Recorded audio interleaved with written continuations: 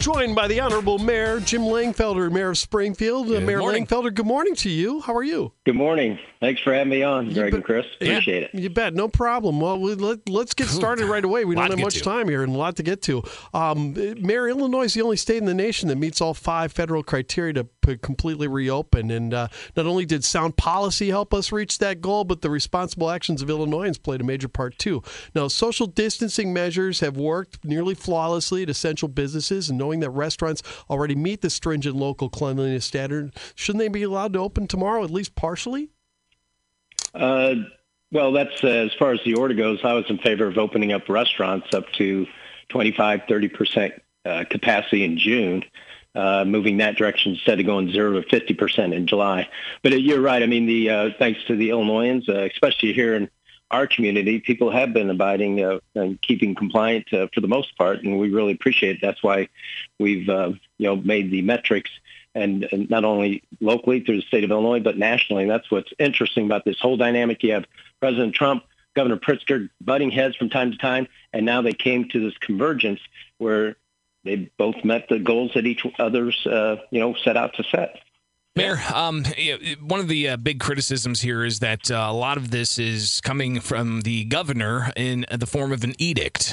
Nothing in the legislature has been passed to allow for the reshaping of an economy. How can we justify this if businesses have been shut down, essentially complying with the governor's orders that haven't been approved by the legislature? I mean, isn't the executive there to enforce laws, not make them? Well, I think that was a mutual agreement. I believe that he has the authority set forward. I think everybody was in agreement when this all started. And, we find ourselves in a tough situation. Really what is all of our responsibilities of elected officials is for the public health and safety. And so that's job number one. We're moving that right direction. Of course, now it's getting to the point where more businesses can open up. We've been sending information to the governor's office, and they've been assessing it as far as the parameters to open up. They have the guidelines of various industries, and they're working with the health professionals. So from that standpoint, that's the direction they're going. As far as what's right or what's wrong, I think that's up to the state of Illinois, the state legislatures, just like city council and myself. We have our discussions right there at City Council. That's why we kept the meetings going on a regular basis, so we could talk through some of these challenges. And the state is doing so, the best of their ability. But, there's going to be a difference in opinions. But the bottom line is let's move forward with regards to the health and safety, and then also with helping our economy move forward as well in that manner. Listen, Chris, we're going to there's a ton to get to. Mayor, I'm just going to ask you before we take a break here in a couple of minutes, but can we keep you till 7:30? Sure. Okay, great, because there's a ton to get to here. So talking to Springfield Mayor Jim Langfelder with News Talk 94.7 and 970 WMAY. Tomorrow, we're going to see phase 3 of the governor's plan put into place with outdoor dining and whatnot. But we've had several businesses here in the Springfield area and across the state, quite frankly, who have opened up anyway. You've got a gym, you've got a restaurant, and you've got a salon here in Springfield. The attorney for those establishments sent you a cease and desist letter saying essentially that there could be a federal lawsuit if the city persists above and beyond whatever the local public health department does. Why not leave this issue in the hands of the public health department, considering that the city council split on this question of enforcement? You've got pressure coming from, political actors on both sides of the spectrum here, asking you either, hey, let's open things up, or, putting pressure on you to crack down. So isn't the proper place for these types of enforcement efforts to be the Sangamon County Public Health Department? Well, yes, we're in a public health dynamic, and what we need is consistency. I think when you add attorneys to the mix, that's where things get confused. What happened originally back in April, if we remember what happened, was CK Salon. They were given a notice of cease and desist by the Sangamon County Public Health, and so was Dirty South. They opened up prematurely or having get-togethers. They were issued a cease and desist order. So fast forward to now, they are saying, oh, we can't do that. Well, in the process, when we had calls by the aldermen about disturbances, the police go out there and they said, we can't, we just tell them what they can do, but they don't listen to us. There's no enforcement mechanism to enforce social distancing or things of that nature. So that's where we came up with the OVN notice, ordinance violation notice. so we could get compliance through a fine mechanism.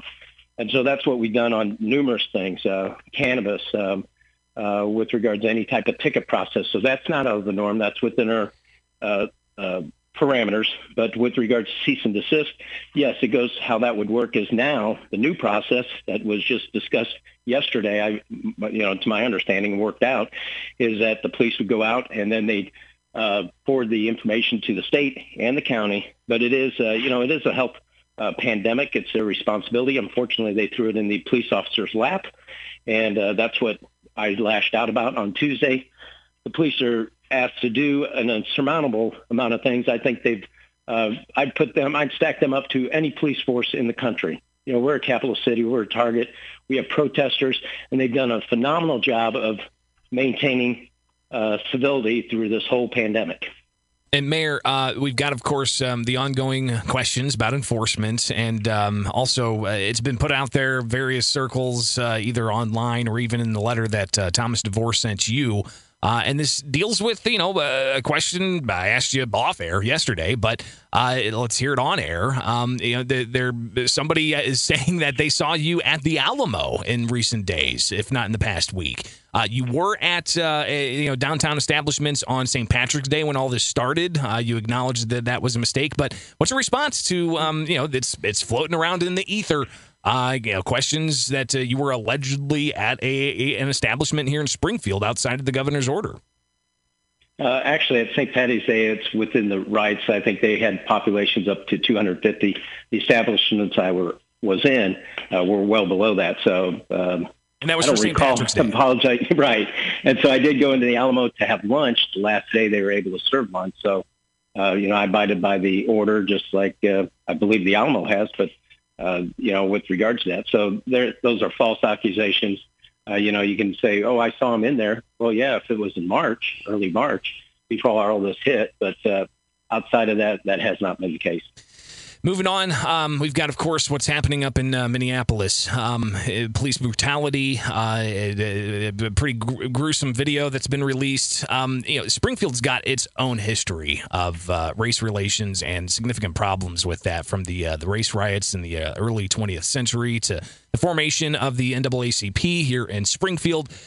What's your reaction to what's playing out in Minneapolis, not just from those looking for accountability, but from even protesters causing some questions of civil unrest in that area? What's Springfield doing to ensure that we have proper relations and that police officers don't exceed their power, causing to harm or the loss of life? Well, Chief Winslow can speak to that. As far as training, we do extensive training, diversity training. And then meet with, our cultural leaders. Chief Winslow does that on a periodic basis, so I'm sure that's going to continue. Well, it continues, but it might take place again here shortly. But with regards to that, it's sickening. I mean, what you saw the video, it's uncalled for. I mean, it's just a tragic loss of life. And what's happening in Minneapolis, I think there's some activities happening in California now. It's just tragic. I mean, it shouldn't be. We need to keep our civility as much as possible, and have repercussions for those that do harm to others. And I think that's what will play out in this whole process. But you're right. We're the home of Abraham Lincoln. We've had our own challenges with it goes all the way back to the 1908 race riots. And we learned from that and we progressed from that, but there's still ways to improve.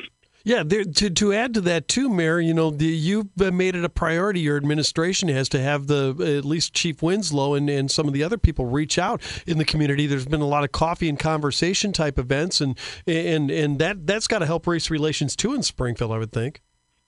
Right, and it's you're only one officer, just like the pandemic. I compared it to city council. It's just like the pandemic. One person can spread a lot of ill will, just like racism. A lot of ill will could be spread by one individual holding a Nazi sign or one individual using the N-word. It's uncalled for. I mean, that's what we have to do is work together. We need to come together, especially in a pandemic.